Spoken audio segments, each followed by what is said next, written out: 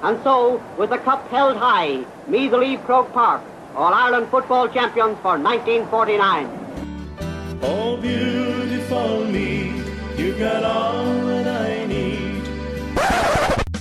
Dempsey hits Darren Fay. Anthony Finnerty comes in and gives him a touch of the elbow. Colm Coyle hitting Finnerty. They've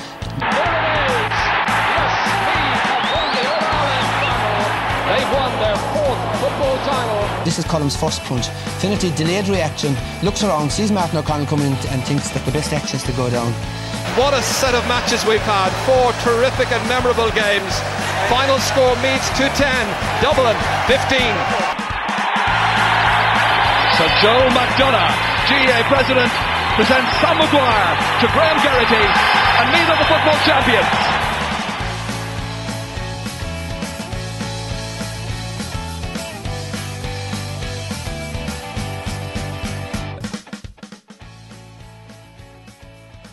Hello ladies and gentlemen, and welcome to another We Are Meath podcast.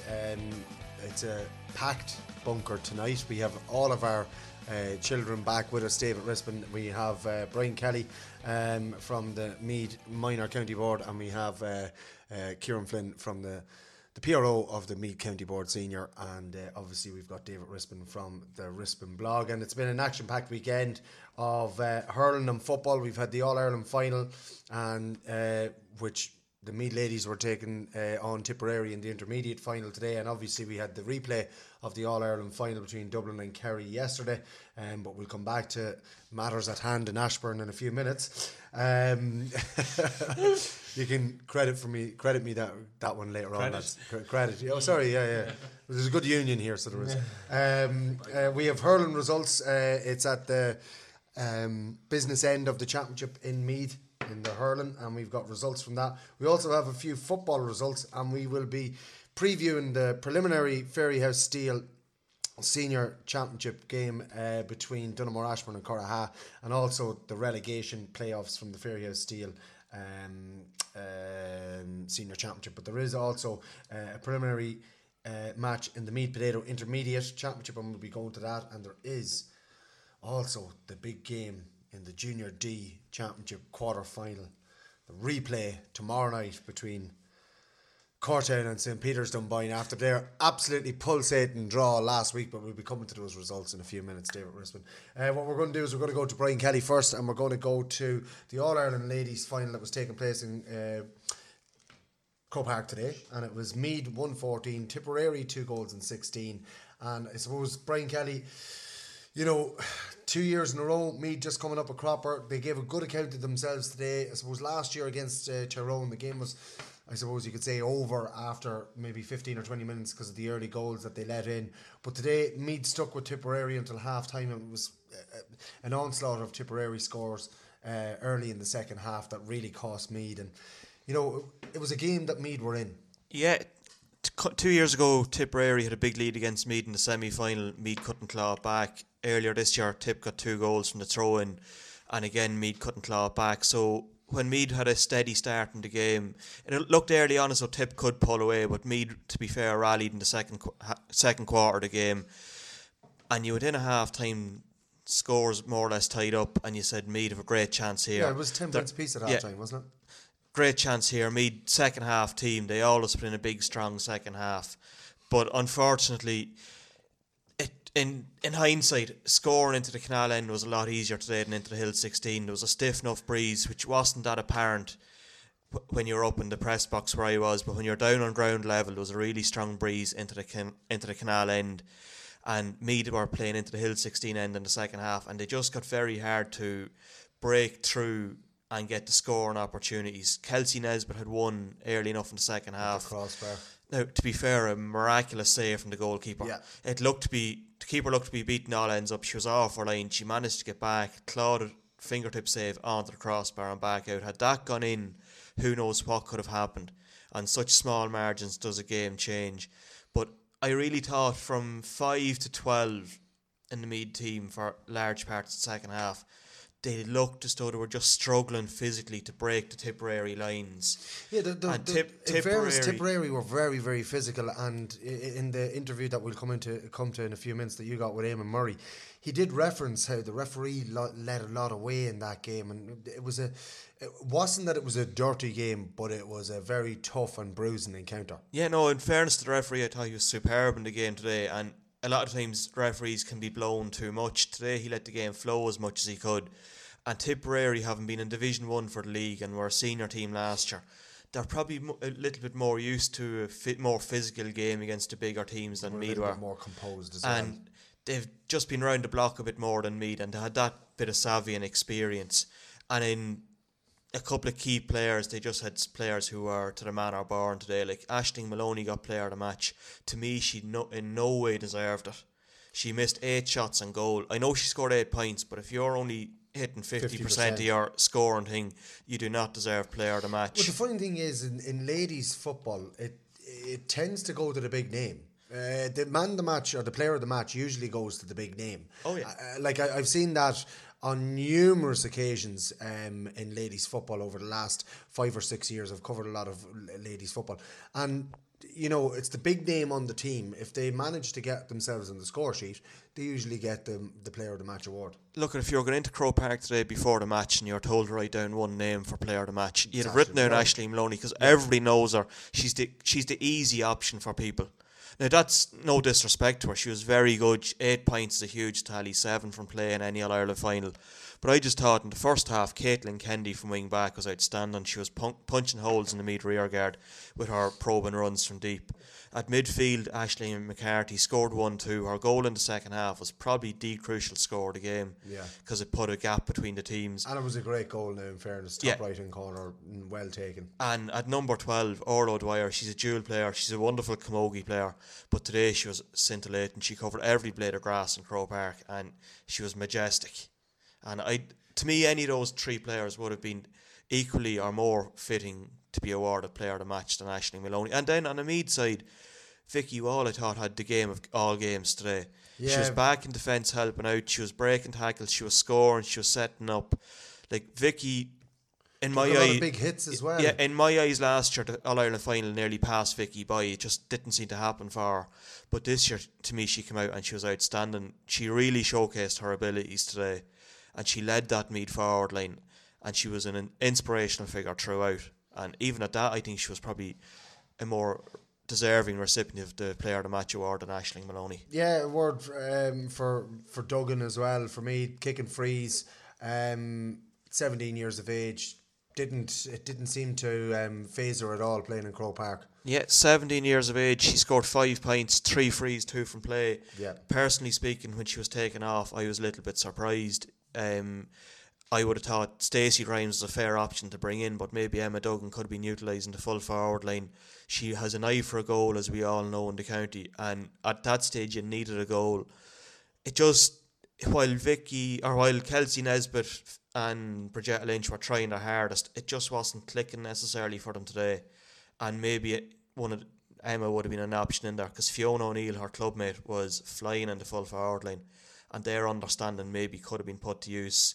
I know she drifted into full forward at one stage in the second half. A high ball came in, she won it. Meath got a score off it. So she had that threat had she stayed in there. Look, maybe she was tiring. Who knows? When you're up on the 7th floor of Croke Park, it's very easy to be passing comment. Yeah. The people in the line know what's going on best. Maybe Ward had come back to them. She was carrying a knock. You're not going to criticise anybody for the decision that they made. Fiona O'Neill, again, the word for her, she had, an absolutely outstanding day in Croke Park, scoring 1 goal and a point as well. And probably wasn't the one that we would have been thinking about doing as much work as she did before the game. No, she put up a really good score in the semi-final, I think 1-3 or 1-4, but she's still not one of the names you think of when you think of that Meath forward line.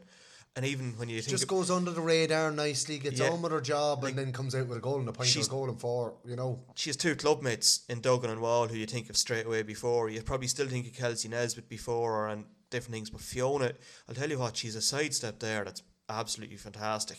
You never know what way she's going, right or left. The goal she took really clinically, brilliant finish, top corner.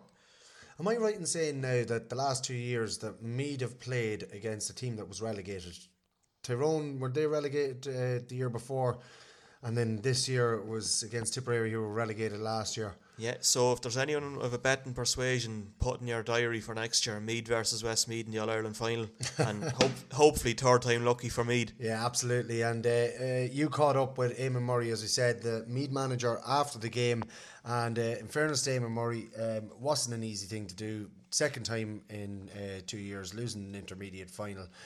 But we'll go to that interview now. Like, Eamon, an excellent first half performance. Like, going in thereabouts, just second half, conditions seemed to deteriorate significantly, and Tipperary just had a little bit too much physical strength, probably. We often think about the referees not letting stuff go. Maybe today we didn't want to go, and he let it go today, so it didn't suit us at all. So some of the tackling there was savage stuff, and we weren't able to that at all. Look, we can blame all we like, just probably wasn't good enough on the day, so it wasn't active effort though. That's what we all asked the players to do. Give us everything you have, and if it's not enough, so be it. And that's exactly what it was today. We could give it everything, and it wasn't good enough. And you had a number of standout performances there today. Like Fiona O'Neill was a constant danger on the full forward line. Jen and Fiona were amazing players. Like at their age, no, they're not young, class players. And we're looking to get them back to this year, for this year, you know. And then things just to hop the ball and probably go right for Emma today, and normally would go for her, you know. But overall, she's only 7 years of age. She'll have bigger days ahead. And probably Kelsey Nesbitt's effort early in the second half when it was deflected by the goalie onto the crossbar. Right. That was a huge moment. Huge.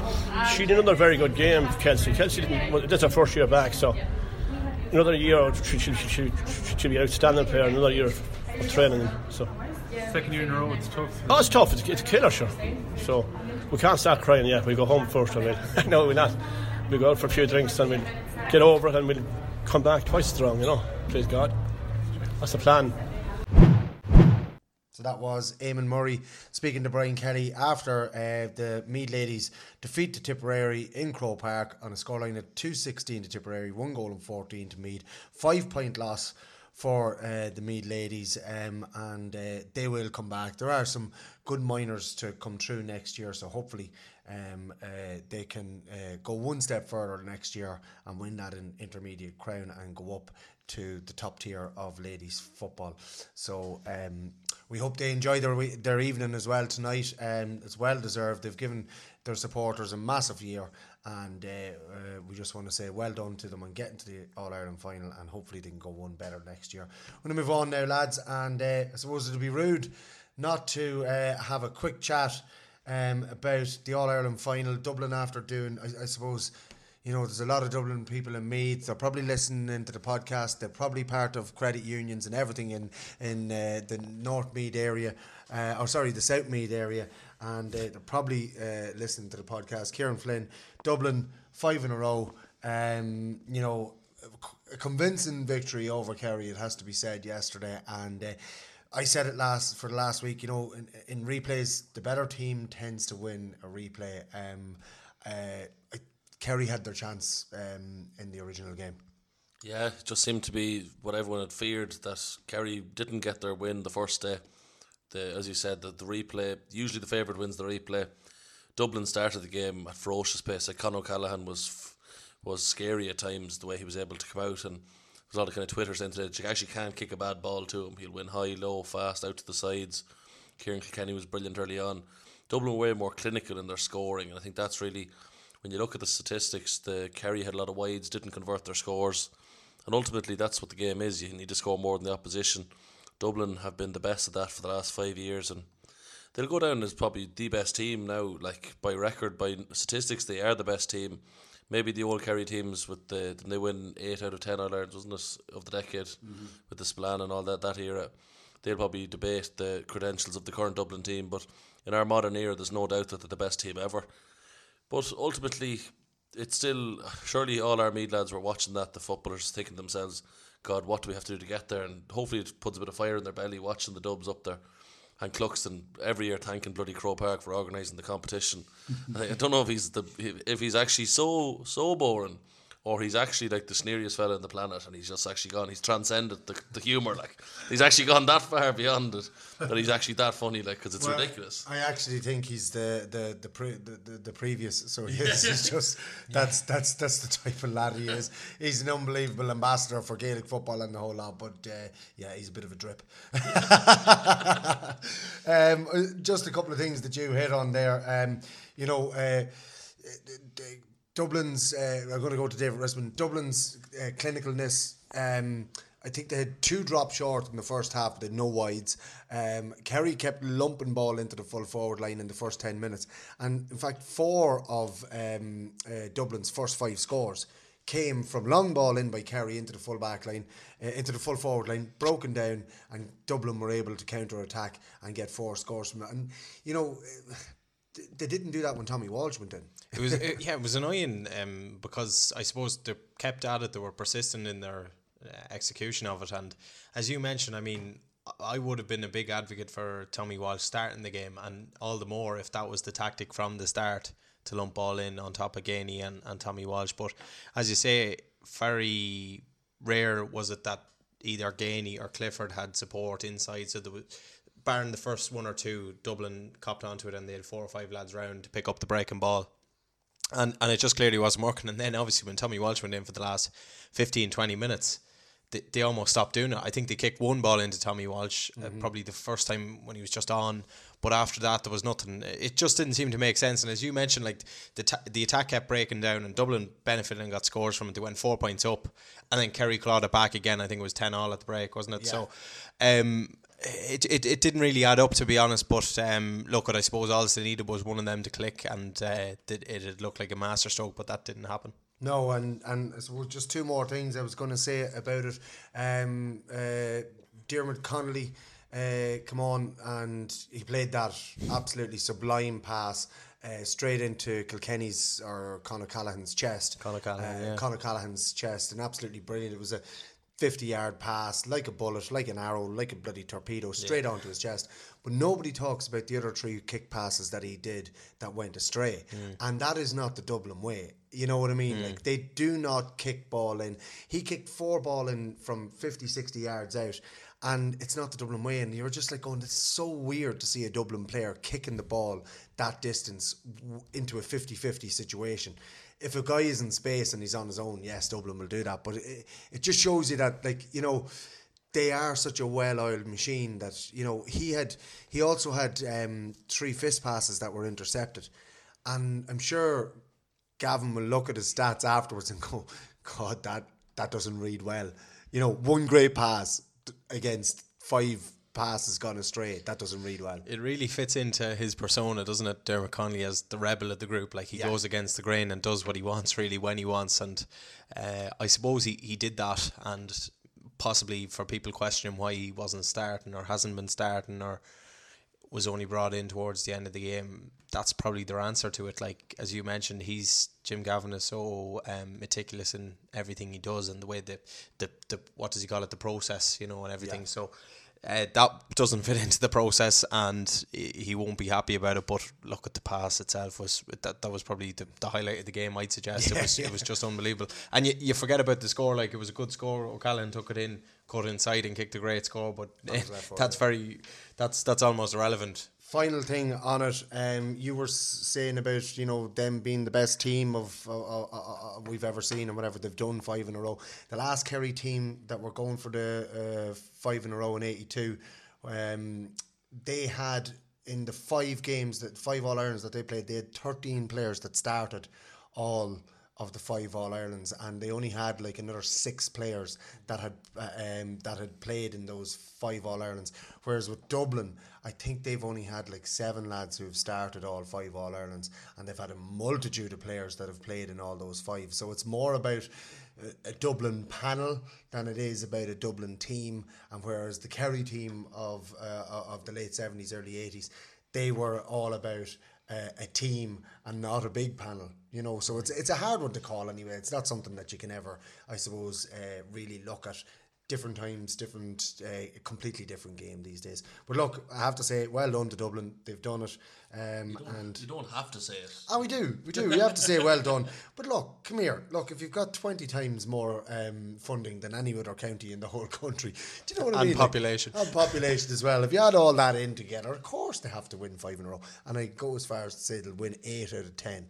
But anyways, which they've probably done already, but they could win 8 out of the next 10. We're going to move on anyway. We're going to stay. This is the We Are Meath podcast after all. And we're going to go back to the Club Hurling Championship. It is the Ted Murtagh Trim Club Hurling Championship results in the senior, and it's been an absolutely manic weekend of results. Ratoath 113, Trim 17 points. That game was played in Park Tolchin today. Longwood 215, Nafina 2-8. So it is Trim and Longwood who progress into the semi-finals, and they will be playing against Kiltale and Kildalkey. It's Trim v Kiltale, Longwood v Kildalkey, and Kieran Flynn. Trim and Kildale is a repeat of last year's senior final.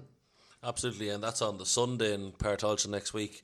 It's going to be an absolute cracker. Like, that was a game, Trim rocked Kiltale a lot last year, so it's going to be a big one now when we're previewing that. We're going to be going through that in our Patreon service, so it'll be something. I was able to nab Neil Cole, the manager, and Rathmaline great, and Alan Douglas, County Star and Hurler of the year last year, who had a great game. I got interviews with both those players, so it's going to be a good old podcast again tomorrow. Yeah, we'll be doing that podcast tomorrow evening. We'll be previewing all the hurling coming up next weekend. It's the semi-finals of the Ted Murtagh Senior Championship and the Uniflu Intermediate Championship. And as you said, go over to the Loyal Royals podcast on Patreon. It's Patreon.com/We Are Meath, and you'll be able to get, for the price of a pint, you'll be able to get all this added content every week, be it football, be it hurling, be it ladies football. We're going to be covering it, and for all the added content, go over to our Patreon service for the Loyal Royals. As we said, in the other semi-final, it was Longwood who came away with the victory. They're not having a great year at the moment with the football, but they're flying in the hurling, and they got over Nafina by 7 points, and then now will take on Kildalkey in their semi-final, and that game is also next Sunday, I believe. Yeah, it's going to be a great one, and they drew in the group, so it's going to be very interesting to see what happens the next time round. It's like a mini replay in the championship. Longwood focusing on the hurling, I believe, this year now, so no harm. That old football, get rid of it. Yeah, well, they do have a relegation game to think of as well in the football. We'll be coming to that later on. It's fixed for next weekend, but we do think that with the hurling on Sunday, that game will be postponed.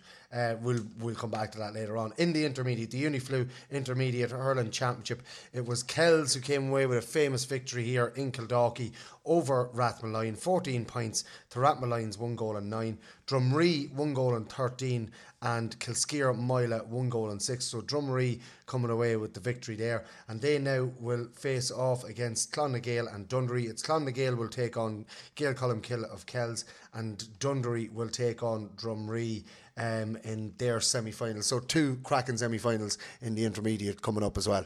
Yeah, absolutely, and a lot of them teams still involved in the football championship as well, so a lot of dual players. Again, it's not going to be easy. All them games are in Partolchin at the weekend, bar one of them. I think the Dumree game is in Trim because the junior hurling final is on in Navan, so it's going to be a cracker for the hurling fans of Meath. There's going to be great games the weekend to go to see and to listen about in our Patreon podcast. So yeah, I was just about to say, don't forget to go over to our Patreon podcast. It'll be coming out tomorrow, or maybe tomorrow evening or Tuesday morning. It's going to be a preview of all the semi-finals in the Uniflu Intermediate and of course the Ted Murtagh Trim Senior Hurling Championship as well. And as I said, we've got interviews with Alan Douglas and Neil Cole if you want to head on over there. But Kieran Flynn, you've got some more from the small ball. Yeah, for over on the ladies' side of the house, it's coming to the knockout stages there big time as well. In our senior championship, Kilmessan are playing Boardsmill, Nafina are playing Ratoath. In the intermediate championship, Kiltale played Dumree. That game has taken place. Kiltale have won. I believe Sarah Kelly, who's a sister of Podge, and James Kelly was instrumental in their victory for Kiltale. O'Mahony's are playing Kildalkey in the intermediate championship, and then in the junior championship, Dunamashire are playing Boardsmill and Nafina v Kiltale. So the Camogie championship is coming to a major finish up here as well.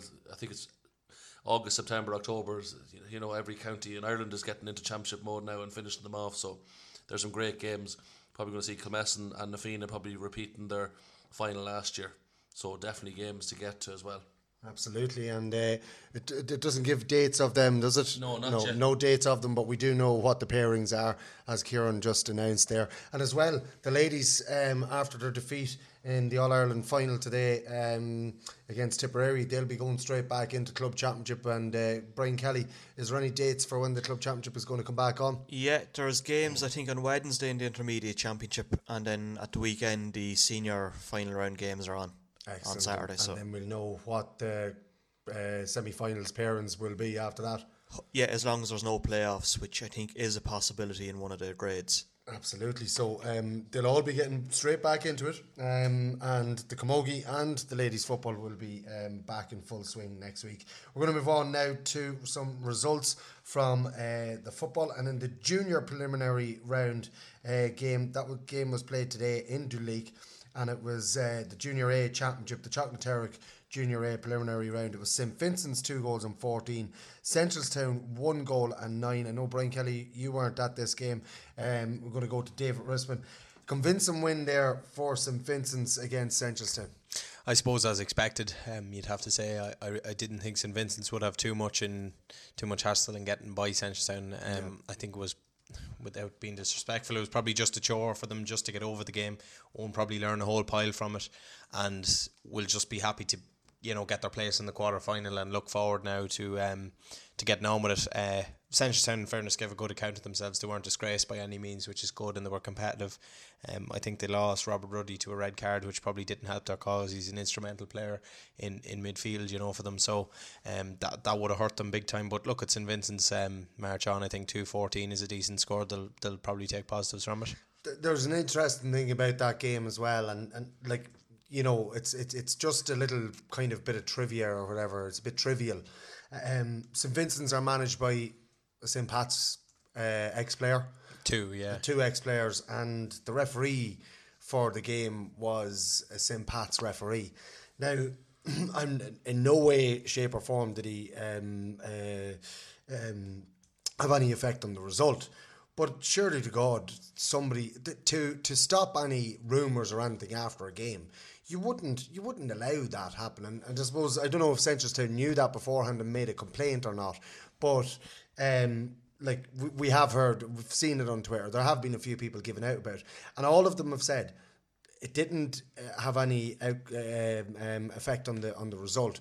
But it's just not right to have something like that happening. Well, there's two things, I suppose, and you've touched upon both of them there. The first of which would be the actual appointment of the referee. That he shouldn't have been appointed to referee that game.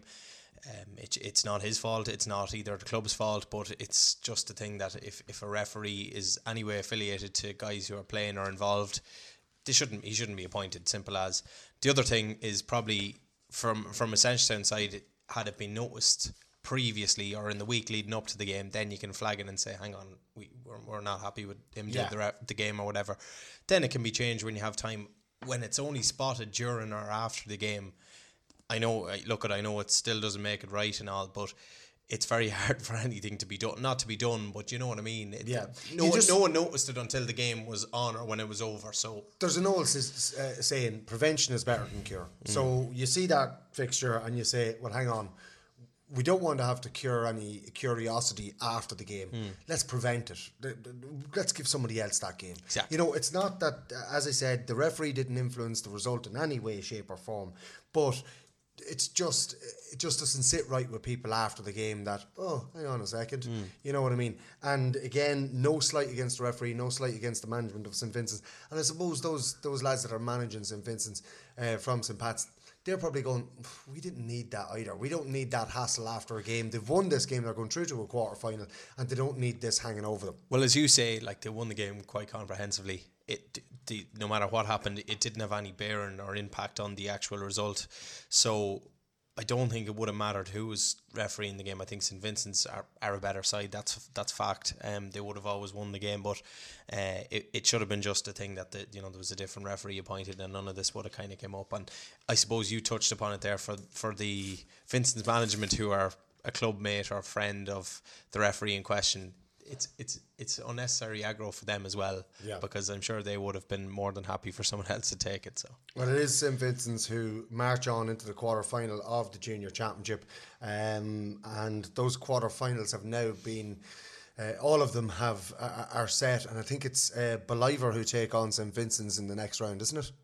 Believer and St Vincent's, which is a great tussle, because you have the favourites for the championship this year against last year's beaten finalists. I mean, it's I think the Ardcat man will have it all to do, to be honest with you, but they certainly will put it up to Believer, and it'll be an extremely hard test, I suppose, as regards quarterfinals goes. Do we know when those junior quarterfinals are being played, Kieran Flynn? It's all at the end of the month, isn't it? That last weekend. They're all 28, so we'll be previewing them later on. We won't go into it in detail just now, but it's going to be, I think it's the week after next. So we'll be previewing them next weekend on our Loyal Royals podcast. Looking down as well, there was a Junior B result. It was on Friday. It was played in Stamullen, and it's Kilbride who beat St Mary's 220 to 9 points. And I'm not sure what group that was. That was Group A.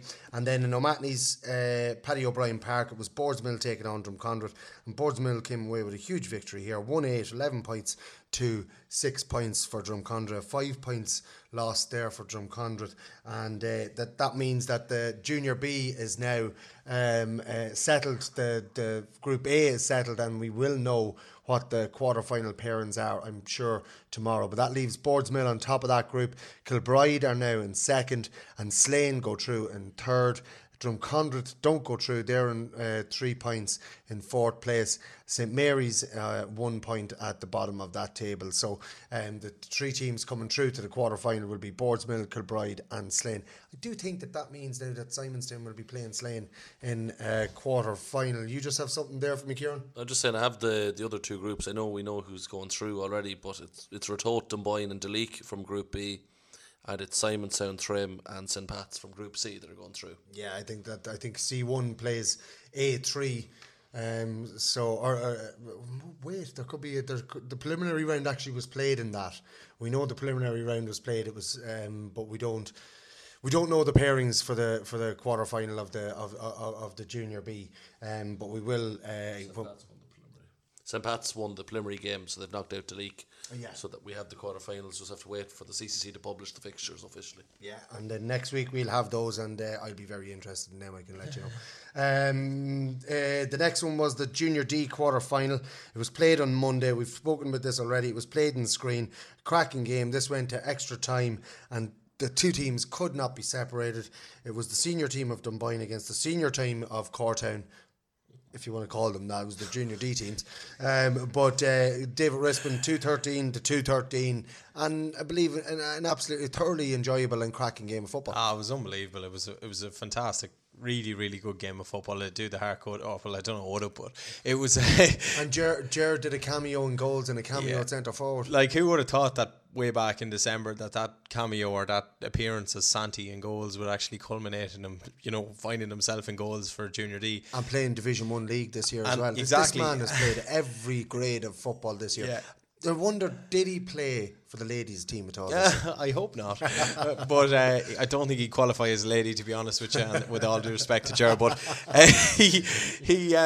he played ever so well in goals. It was funny because I was chatting to a couple of our lads after the game who would be in the forward line, and one thing you don't expect at Junior D level is short, quick kickouts. And Ger was picking lads out, going short, left, right, centre, and lads making runs, and he was absolutely picking them, pinging them.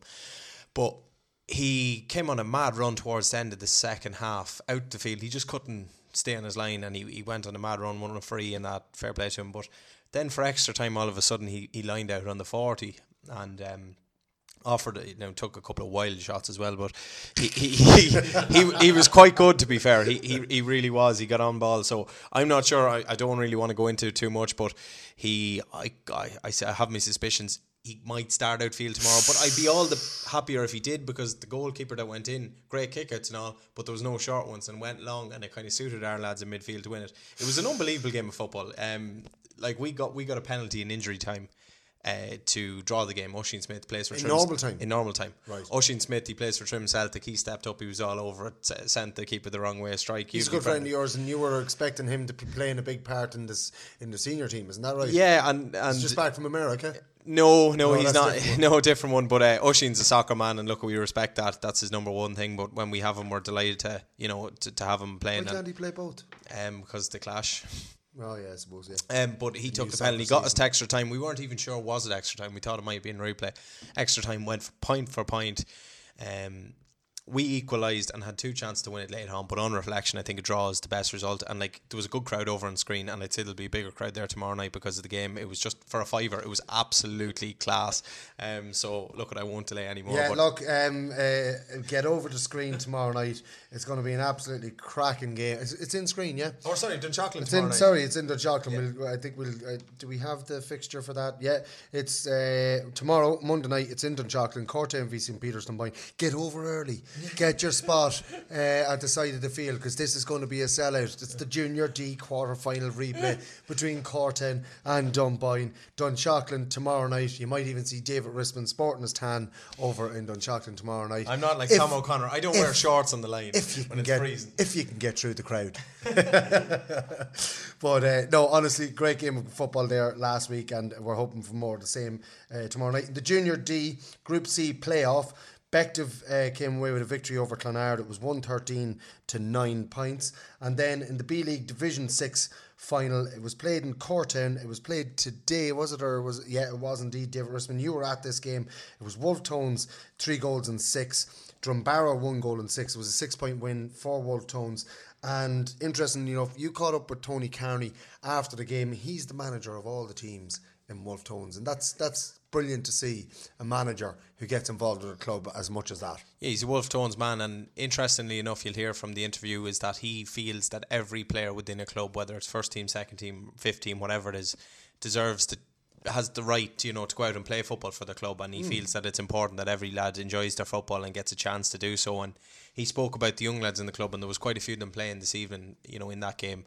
But had it not been for the older lads on the team, they never would have got that opportunity, because they wouldn't have a third team essentially, so they wouldn't be playing any football. They wouldn't probably make it on the second team or whatever. But they have some really good potential there. It was a thoroughly enjoyable game, because I suppose Drumbarra, although it's their second team, when it's Division 6, you don't have to name 15 lads. You don't have to name your starting 15 from your first team. I think 10 lads is all. Okay. So they had 5 first teamers playing, which kind of added to their strength in their hand. Yeah. Exactly.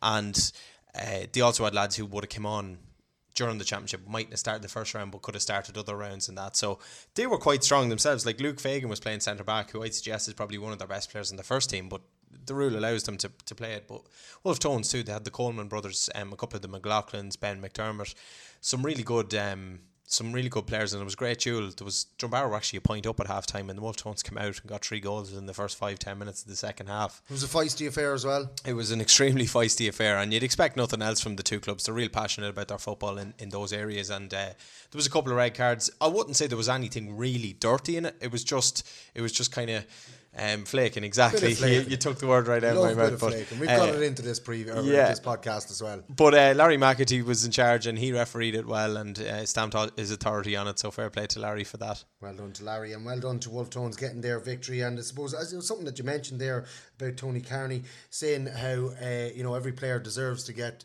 playing. At the end of the day, if you're playing for any team, your All Ireland is playing with that team at the level that you're playing at, and that's wonderful. And we'll go to that interview you got with Tony Carney just now. Thrilled to be joined by Tony Carney after the Wolf Tones win over Drumbarra in the B League Division 6 final tonight in Cortown. Tony, great win. I suppose it means a lot for the club to get some silverware on board. I know it's been a year, I suppose, of mixed emotions, but good to get some silverware on board. Obviously it wouldn't have been a priority at the beginning of the year, but I believe that every level of footballer should be catered for in the club. And that team there, I think the 7 over 30, some of them a little bit over 40, 7 under 19 and 1 in the middle age group.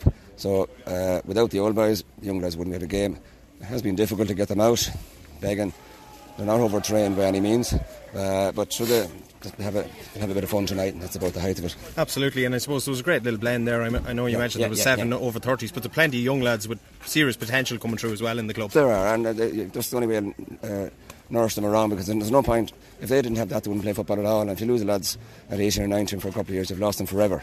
And we have a good bunch of lads, I suppose, at junior A level. Even though we're struggling, we're quite happy what we had. We played 11 under 20s, and that most of the year. And there were a couple of older boys that we thought would stay on a bit longer and help them out, but they didn't. But that's, look at the guys I'm talking about have given super service to the club, and we can't say a word against the likes of Stephen Corrigan and them. They've given their day and they're brilliant. And what about tonight? I know it was an awful night for football, but a fiercely contested game with Drumbarra, plenty of thrills and spells in it. We beat them quite comprehensively earlier on the year, but we knew they had 4 or 5 lads that hadn't played in first round. They had a chance to be there today.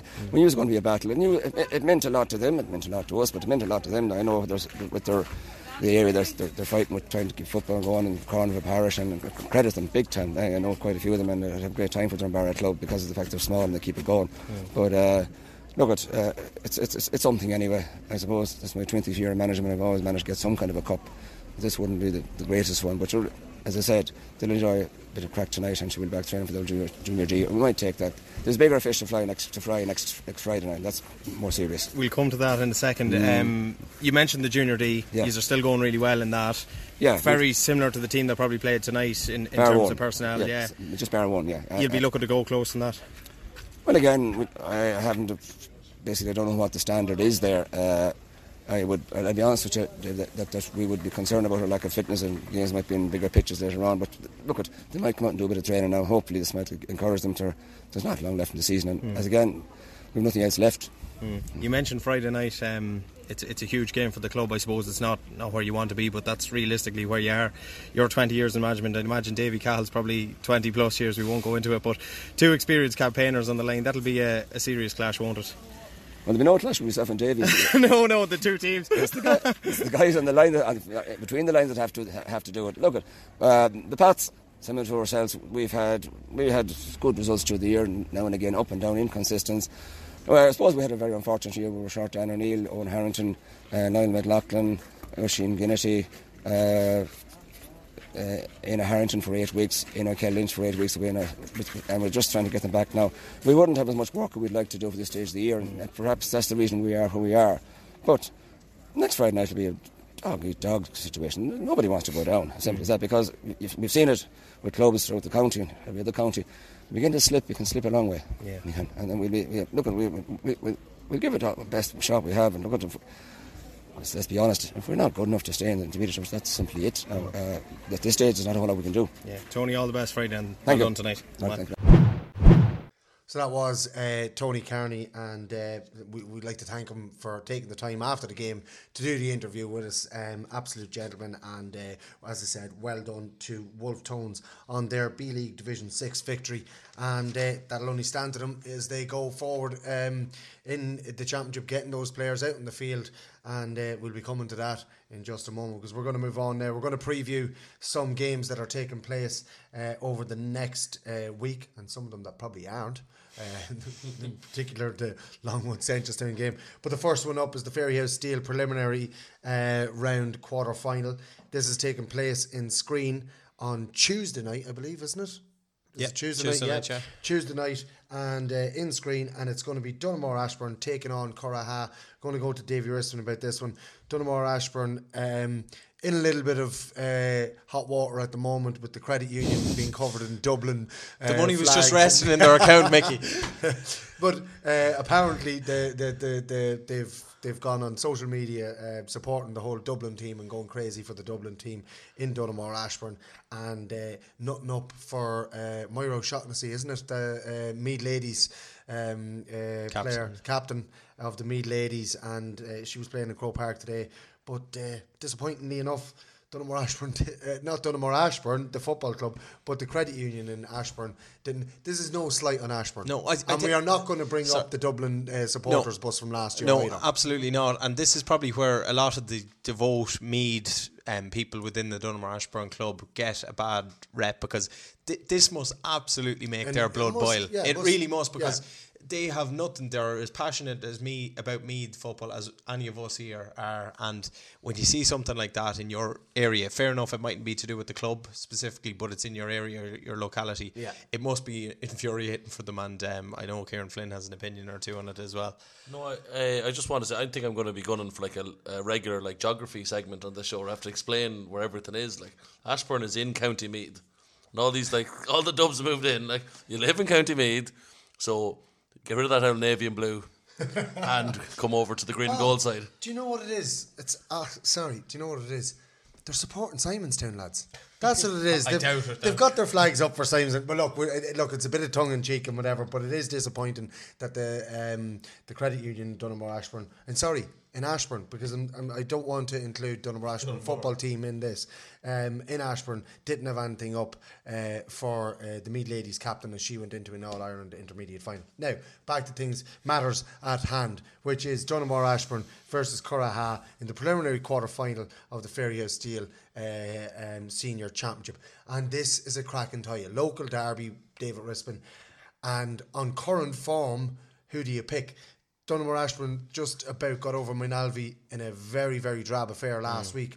Curraha coming out massive winners over St. Columkills. Who's got the wind in the sails at the minute? Curraha do. I think there's no mistake in that, and it's the Tato Park Derby. It should be a real crisp affair, you'd think, but apologies, lads. But no, in all seriousness, I've seen Donegal Ashbourne the last couple of games. Fair enough, the one before was against Longwood. I'm looking at it with 4 halves. We'll say they're after playing the last 3 of them were extremely poor. Now the second half against Longwood, they were good when they had to be, and they put up a big score on that. But on form, and again, the lads have seen Curraha. I haven't got a chance to see Curraha, but by all accounts, they're putting up huge tallies. They're playing exceptional football. They've got some young players who are riding on the crest of a wave at the moment, and this is uncharted territory for Donegal Ashbourne. For Curraha rather. They're in senior only a couple of years, and they're really starting to find their feet and, you know, enjoying the whole experience of it. Donegal Ashbourne, on the other hand, were in a senior semi-final as recently as last year. Yeah. And for me, they don't seem to be playing anywhere near as good as they were, or even as good as they were in the first round of the championship this year when they wiped Summerhill off the floor in Dulshaughlin. So for me, I think all the form is with Curraha and the momentum. So I don't know would it count as an upset or not, but I'd be fancying Curraha to do a job in Donegal Ashbourne. So I'm going to get all of your predictions for these games. I'm going to ask one of you to preview each game, and then I'm going to get your predictions. David, I'm going to ask you for your prediction between Donegal Ashbourne and Curraha. Just made it there, Curraha. So you're going to go for Curraha. And Brian Kelly, between Donegal Ashbourne and Curraha. Curraha have a better attack, Donegal Ashbourne have a better defence. Curraha after extra time. 2 for Curraha. I'm going to go to Kieran Flynn, the winner between Donegal Ashbourne and Curraha. First, you're not going to call Brian out there. He's in after extra time. That means it's a draw. It's a draw, his prediction. 60 minutes. We only do 60 minutes on this show. Well, look, if he gets the draw, in fairness, most shows are way over 60 minutes. Well, Brian's sticking his neck on the line here, lads, because he's picking the winner after extra time. So let's say it's a draw and then Donegal Ashbourne win, then technically Brian's wrong because he's gone one step further. Yeah, so look, fair play to him. More chances of us to win. Yeah, absolutely. And Kieran Flynn, we're going to ask you for your prediction. Yeah, I think, and just to kind of follow on the crisp pun, I think it's time that Rispin packed it in, and I'm going to go for Curraha. No, I'm not having that. So we all think it'll be hunky-dory for Curraha. Well, funnily enough, lads, I'm going to break this crisp in half. So I am going to say Donegal Ashbourne to win this one. Donegal Ashbourne, they're an up and down team. So you're going to say Curraha are going to crumble, are you? There's a bit of a crinkle in their armour, so there is, and I'm going to go for Donegal Ashbourne. I honestly think that Donegal Ashbourne, okay, in Curraha, they are on the crest of a wave at the moment, but Donegal Ashbourne cannot let that happen. They cannot let Curraha beat them, and they're going to be up for this game, as will Curraha. But I just think that Dunmore Ashburn, they flatter to deceive sometimes, but then all of a sudden they just come out and do something like they did to Summerhill earlier in this year. So that's brilliant. I'm going to go for that result. 3 boys going for Curraha, and I'm going for Dunmore Ashburn. Tom O'Connor, you can give me a shout anytime you want. We're going to move on now. Tom doesn't know which side of spread is better than this one. St. Michael's, man. We're going to move on now to the Fairyhouse Steel relegation playoffs, and this one's going to be tough. We're not going to ask Brian Kelly for his prediction on one of the games. It will involve Seneschalstown, but we probably won't have to worry about that for the next few weeks. We're going to go on to the St. Pat's versus Wolf Tones game. This game is on Friday night, the 20th. It's in Denor. It's at 7:45. I'm going to go to Kieran Flynn here. St. Pat's v Wolf Tones. Give us your analysis of this game and your preview of this game and your prediction. Yeah, so the Wolf Tones are a team that we wouldn't have expected to be here at this stage of the year. Like, the Wolf Tones probably had aspirations of getting to the knockout stages. Well, they've done that. It's just it's at the other end of the table. They're hopefully not going to get knocked out of. But they've got to this stage of the championship where they do not want to be. They've got a lot of class. Like the 2 wards, we've talked about them multiple times. We've been big, strong men winning their own ball. We've talked about the 2 O'Finnegans, Brewick and Sauron. We've Neil McLaughlin. They've so many players. You could go through their team, like Kelly Lynch. They've got so many young lads, Porrick Diamond. They've got a lot of lads that are probably too good to be in a relegation match. But then we look at the St. Pat's team, and we've looked at how they've got out of tight spaces many's a time, and I'd love to know their record. I'd say as a club in the last 20 years of relegation matches, they've been in so many of them, or even just last rounds, like round 5 of the championship to get out of relegation trouble. Like, we talked about their maybe discipline problems during the year with the likes of Donal Lanyon that got a red card. Will he have like the wherewithal to stay on the field and maybe kick the points to keep them up? The Pats are going to bring it to a very defensive game, I'd imagine, going on form from seeing them before. The Tones, I don't think they'll overly like that because they are very traditional. Like the game I've seen them this year, 2 games that they really kick the ball in and just play it the old style. So I wonder, will it be a clash of styles or tactics? I think the Wolf Tones will have enough, and my prediction will be the Wolf Tones to win. But this game could finish like a cracker at like 9 points to 8. You're going to go for Wolf Tones then, yeah. So Kieran Flynn is going for the Wolf Tones against St. Pat's, and I suppose David Risman, this is a really hard one to call. I'm not going to get you to preview it, Ratton. With St. Pat's doing what they did to Navan O'Mahony's last week, they really stopped their attack, and they were gunning for this. They're getting ready for this relegation game. So who are you going to go for, Wolf Tones or St. Pat's? I do agree with Kieran Flynn. I think Wolf Tones will have a little bit much, but Pats have definitely upped the ante in recent weeks. I think they played a challenge the other week too against Dundee, quite possibly, and played ever so well following on from the O'Mahony's game. So this won't be any cakewalk, I don't think, for Wolf Tones, but I do think they'll have just a little bit too much for St. Pat's, who'll go down. So David Risman is going for the Wolf Tones. Brian Kelly, Wolf Tones or St. Pat's? Very hard to look against the Tones here. So Pats, if they put in a huge performance of a squeak, but I just think Tones have a little bit too much ability all over the pitch. Yeah. So Brian Kelly is going for the Wolf Tones as well. I am really torn here. If the Wolf Tones team turns up, they could really do a job on St. Pat's, but I think this is going to be a really close game. I'm going to give Wolf Tones the nod grudgingly, because I just think that we always say how St. Pat's have one big game in them. They haven't had their big game yet. Okay, then they put it up to Navan O'Mahony's last week, but maybe that's a sign of things to come, and I wouldn't be surprised if St. Pat's were able to get the win over Wolf Tones. We're going to move on to the next game, and we're going to go to Brian Kelly for the preview on this one.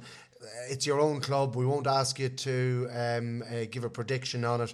It mightn't even go ahead. It's Seneschalstown versus Longwood. It's Saturday next, the 21st. It's in Bective at 5 p.m. But Longwood hurlers are out in the senior hurling semi-final on Sunday. So that game probably won't go ahead.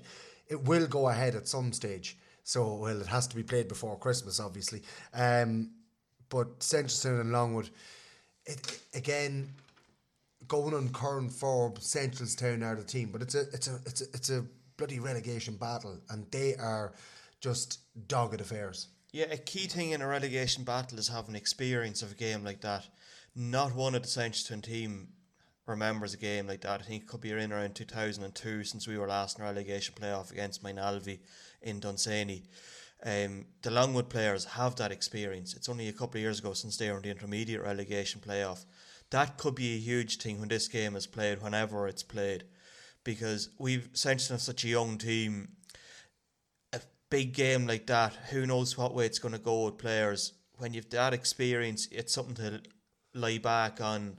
Longwood have some very good footballers. Ryan Moore is an outstanding player. Mickey Burke has all the experience, all the craft, all the know-how.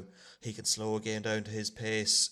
He's crafty, he'll win frees, he'll break up play.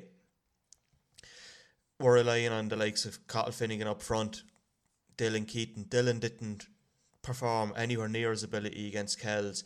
If he's not off the, have we got the scores in the team elsewhere? He's a goal threat. Like, it's one of those things. On all form this year, Seneschalstown should win. Yeah. But form goes out the window in a relegation playoff. It does. I'm not going to ask you for your predictions. Anything can happen. Like, naturally, if I was asked for a prediction, you couldn't go against your own club in a relegation playoff. That wasn't a playoff. That was round one of the championship or the final. Yeah. Like, it's one of those things. If it's played in 2 weeks' time and Longwood have a senior hurling championship final the week afterwards, who knows? Like, people will look at Longwood's game so far this year and see the shipped heavy defeats, but the game against Summerhill cannot be used in any shape or form.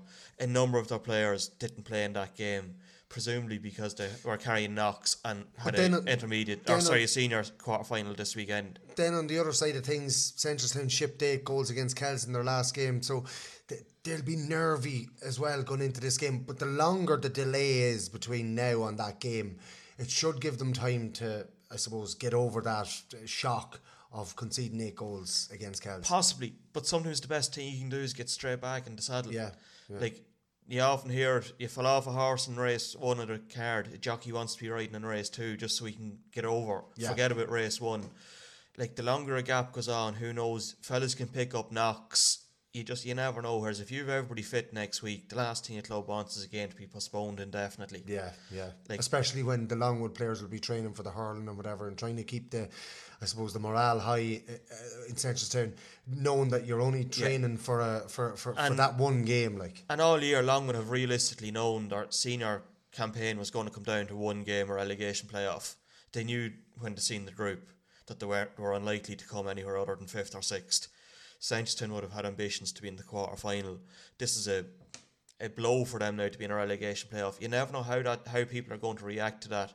So, look, it's a game, to be honest with you, it's a game nobody in Seneschalstown is looking forward to, because it's a game none of us wanted to be in. Yeah, absolutely, and it's a tight affair. We're going to go to David Rispin for a prediction on this one.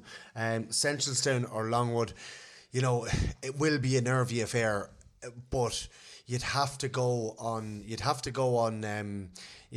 form all year. That Seneschalstown have to be good enough to win this game. Like, no offence to Longwood in any way, shape or form.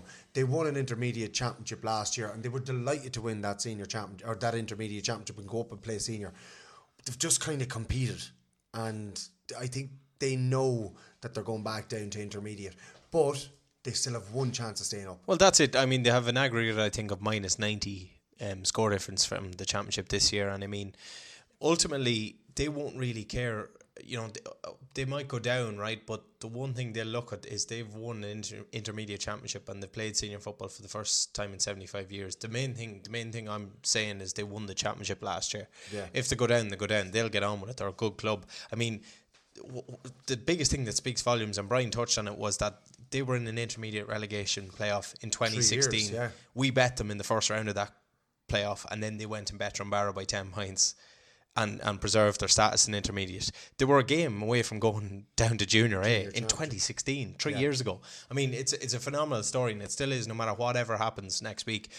I agree with you. I think the lads they've lost as well, like they've lost Owen Lynch and Aaron Ennis on form. They're their 2 best players. Yeah. I know the Healy's are there and Berkey and that, but they're the 2 lads that they really, really look to for inspiration and that. So you add them factors in too. And Seneschalstown, in fairness, I know they're there on merit, but they've picked up results this year. Yeah. Whereas Longwood haven't, as you said, they haven't got a point in senior. and without getting a result and all that, if they do get themselves in a winning position, will they start to wonder or question themselves? Seneschalstown, if they get the chance, I think they'll go for the throat, and I can actually see them winning quite comfortably, I have to say. You're going for Seneschalstown comfortably.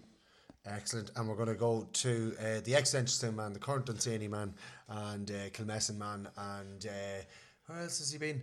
Kells, probably. Kells, He's a fondness for Kells. Did you know that his father taught all those Kells hurlers and footballers? I think it was only the good ones, so was it? Yeah. Apparently it was only the good ones. We're going to go, Kieran Flynn, your prediction for the Seneschalstown Longwood relegation match from the Ferryhouse Steel Senior Championship. Yeah, it was Johnny Cash said I've been everywhere. That's what you're trying to dig at me there. But I think Seneschalstown will be good enough to get through it. Longwood have had a tough year, but I think Seneschalstown have the firepower and the players to do it. Simple as that, I think. So. Yeah, and we are going to. I've gone for Seneschalstown. I had it written down first, so we have 3 going for Seneschalstown. Brian Kelly is absolutely is abstaining from that, and rightly so. But that game, that, as we said, that relegation game between Seneschalstown and Longwood, it's down for Bective 5 p.m. next Saturday, but we're not sure that'll go ahead because the hurling semi-final is on Sunday. Kieran Flynn, you want to come in and say something to me there? No, just it could be a bit of breaking news coming into us that the Dunamore Ashburn game mightn't be on Tuesday night now because Ratoath got knocked out of the championship. The Curraha lads who play hurling with Ratoath, so to give them extra time, it looks like that game could be refixed to the weekend now. Right. So it doesn't change our predictions, but it looks like the fixture could move to the weekend from this Tuesday night. Just give extra recovery time for the likes of Podja Hanrahan and a few of the lads who play. Yeah. So just keep an eye on the Meath website over the next day or two, and when the game is refixed, the fixture details will be up there straight away. That's just coming in live to us here, live on the internet web. Before a couple of minutes ago, when we gave out that Dunamore Ashburn Curraha fixture, it was down for 8 p.m. on Tuesday night, but obviously that has been changed in the last few minutes on the web server there, GA management system or whatever it is. We're going to move on now. The last of the relegation matches in the Ferryhouse Steel Senior Championship is on Sunday. It sees Rathkenny taking on St. Columkills, and we're going to go to David Rispin for this one. Rathkenny against St. Columkills. Again, this is a game that is very, very hard to call. St. Columkills have flattered to deceive this year and really have gone out with a whimper in that group, in Group C of the Senior Championship.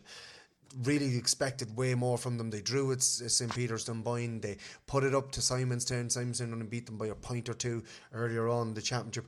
But they've just faded since they got that result against Dunboyne. And Rathkenny, are seasoned campaigners. They've got quality footballers. We know they've got quality all around the field, but their panel is probably not strong enough. They just don't have the strength in numbers. So this is a really hard game to call. I think this is the game out of the 3 for me anyway that I think is the most competitive, and I think it could go either way. It really could.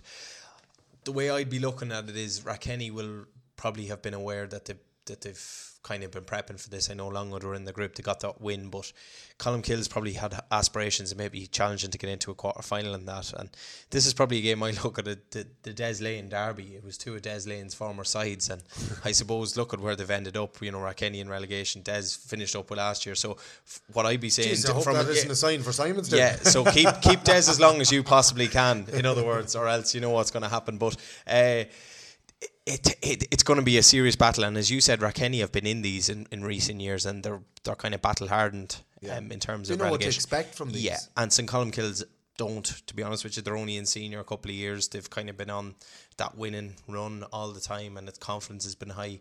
Confidence now has to be at its lowest that it's been in the last 4 or 5 years. I'd imagine it's so brittle. Yeah. You always look to their county men and you'll say, right, they have good players. But then you look at Rathkenny's, what can Rathkenny mark them with? And obviously Donald Keoghan, the outstanding player in the county, will you'd imagine pick up one of them. James O'Hare's a former Meath minor. He's probably going to pick up someone like maybe James Conlon and that. And Thomas McGuinness is there as well. He has pedigree playing with Meath underage. So what I'm saying is, if Rathkenny can curtail the 3 danger men for St. Columkills, the 3 county men, I think Rathkenny have enough in their own forward line, in the form of Jack Orr, Keith Curtis, Keith Timmins, lads like this. to cause St. Columkills, who defensively have been weak, because you've mentioned the scores they've shipped in recent times, they could nick it, I think, Rathkenny. I really do. I think St. Columkills, if they play to what everybody knows they can, I think they win. But could anyone hand on heart say that they will? I certainly couldn't. I'm going to give Rathkenny the nod in this one. Giving Rathkenny the nod. I'll just write that down. Brian Kelly, your prediction for Rathkenny and St. Columkills? The pitch to be mowed, lines to be perfect in Sanchestown. But that's a good prediction. Who's going to? It's unlike Cartoon, you see. So look at as a neighbouring club, I'd hate to see Rathkenny go down. They're a club with a proud tradition. Just I think Kills over the pitch, they probably have a little bit more class than Rathkenny. But if Rathkenny can make it a war, and I mean that in the best possible sense, just a war of attrition, physical battle, then they will beat the Kills. But I just think if the forecast for the week is good, and on a dry side, I think Kills will just have a little bit too much, but it will be nervy. So Brian Kelly is going for Kills. You hit on something there. I played in one relegation match. Well, actually, I played in a couple of them, but I remember playing in a senior relegation match years ago, and I rang up a few elder statesmen who would have been played a lot of football through their life and whatever, and I just asked them for some advice on it. And you hit on something there like a war of attrition and whatever. I'm both of the people who I spoke to at the time said, look, it's going to come down to literally a war. A relegation is about a war. And he says, both of them as well said to me, it's about bullying and not being bullied. And another thing they said as well is that if someone tries to bully you in a relegation playoff, you just have to stop them from bullying you. And I remember going out in that game, and we ended up, the team that we were playing tried to bully us, but we didn't let them. And it's all about stopping the other team from bullying you, and then just putting your own game stamp on the game. And it stood. I'll never forget it, because I thought that the team that I was going out to play against were such a tough team, and I knew that they were going to target me. And he says, just whatever you do, don't let them bully you. And it's amazing. Stood up to the bullies. You stand up to the bullies. But Brian Kelly, you were about to say something. Yeah, like just the last day, Rathkenny played on our pitch, and Brian Meade was injured, Kayla Colligan was injured. If they're missing the two down from the start against Columkills, I can't see them getting the result that they need. Rathkenny need everybody fully fit. And you're sticking with the Kills. Yeah. You're sticking with the Kills. Just about. And we're going to go to Kieran Flynn. Kieran Flynn, this is a tasty encounter. It's not nice for either team to be in, but who are you going to go for? Rathkenny or St. Columkills? Just remembering back to the start of the year, I think I predicted Rathkenny to be one of the teams to be relegated, so by that virtue I'm going to have to pick St. Columkills. I think I just hope that they do, because they've got so much coming up from the underage that it wouldn't be good for their club to go back to intermediate and stagnate. They need to stay senior, keep growing. Yeah, no, true. But sometimes, a club like that, maybe going back and winning, they've got a lot of young lads coming through, and they do have a few older players on that team as well. And maybe to go back and win an intermediate and give the young fellas the confidence that they need to go on in senior. You're going to go, Kieran Flynn is going for Kills as well. I've gone for the Kills in the last 2 games, and maybe in the last 3 games. No, last 2, because Dunboyne, they drew with Dunboyne, and I had gone for Dunboyne in that game. But I really thought that there was going to be more coming from Kills, and I can't go with them again. Sorry, Mags, and sorry everybody over there in Laytown, but I'm going to go for Rathkenny this time. As well as that, I've got a bit of history, or I've got a bit of family connection to it. My mother was from Rathkenny, or is from Rathkenny, and lives in Navan now and whatever, and my granny and everything out there. So I'm going to have to go with the heart and a little bit of the head this time, because Kills have let me down the last 2 times. It's going to be a tough one to call, but I'm going to go for Rathkenny. There, I've said it. We're going to move on now, lads. That's all of our previews of the relegation and of the preliminary and the senior. There is one game in the Mead Potato Company Intermediate, and that is the preliminary quarter-final between the preliminary I like that. Between Ballinabrackey and Waterstown. It's in Clonard. It's on Saturday next, the 21st at 5 p.m. And we're going to go to Brian Kelly on this one. Ballinabrackey, Waterstown. What way do you see this one going?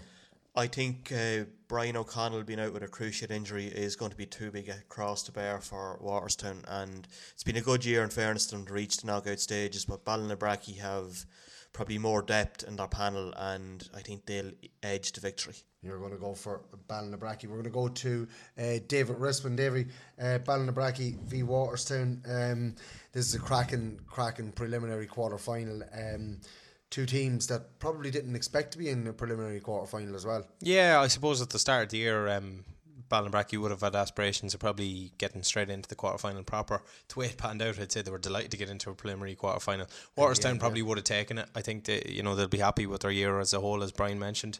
It's kind of step-by-step process and rebuilding gradually more than doing anything. But I remember watching them in the semi-final in the intermediate a couple of years ago against St. Columkills, and they were bet in extra time that day, but they came within a whisker of knocking out St. Columkills. They have this ability to raise their game on any given day against whoever it is really quality opposition they play. And I think they'll do that. I seen Ballinabrackey the last day, and I wasn't overly impressed with them, to be honest with you. I did expect a little bit more, I have to say, and I thought the likes of Danny Quinn pulled them across the line, and Seamus Curry coming on as well. I'd expect him to start. Chris O'Connor I think is going to be back from his injury, which will make a huge difference. Brian's mentioned that Brian O'Connell is out. They rely heavily on his brother Barry, Rory O'Dowd, lads like that. Alban Crosby, real veteran in midfield.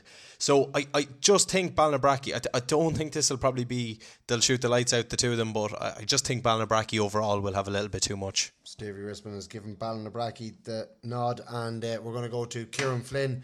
Ballinabrackey or Waterstown? Just going from earlier, my prediction again for Championship, I think Ballinabrackey are going to be one. They're going to be at the dance in Partage in the last game of the Intermediate Championship, and unfortunately the Blacks are no longer back. I think this is going to be their last game. So it's going to be a shame we're not going to get to hear that saying coming onto the podcast anymore. Well, now the Bracks are back. You know? the Bracks are back. Tough one here. I'm going to go with Ballinabrackey as well.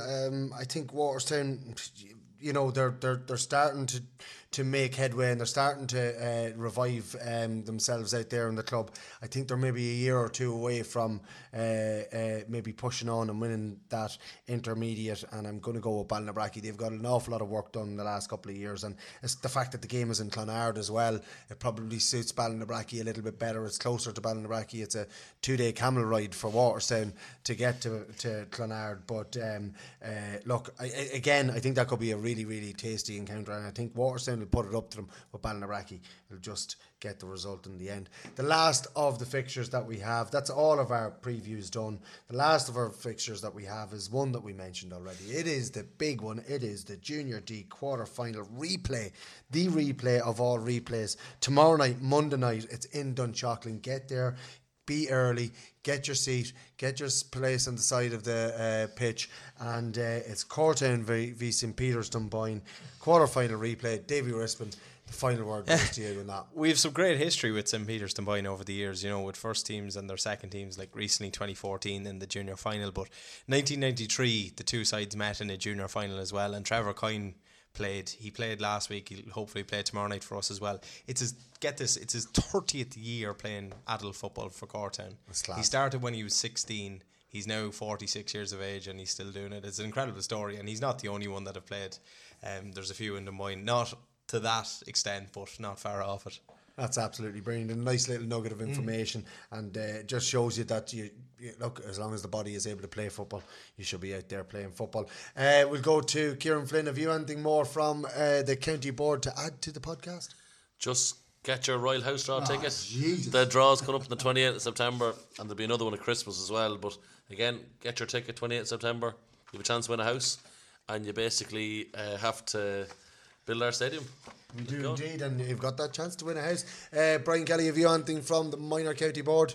Yeah, it was a tough weekend and tough week last weekend at minor level. As most people know at this stage, we had the tragic passing last week of Meath Minor Darren Connell.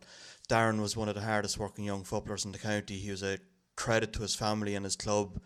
Whatever it was going to take as a footballer in life, Darren was going to do it. He had all the makings of an outstanding player, and unfortunately yesterday at 2 o'clock, when he should have been playing in the minor championship, he was laid to rest. Our deepest condolences to his family and friends.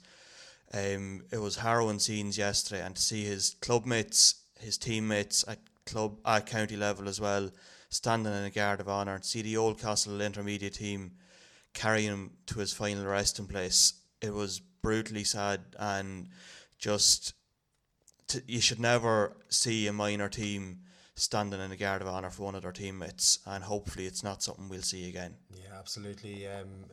Harrowing scenes over in Oldcastle, and our thoughts and prayers go out to his family and friends, his school friends, and his the players of his teams as well. Our Yeshte Garau Anam, and we'll dedicate our podcast this week to the memory of Darren Connell from Oldcastle.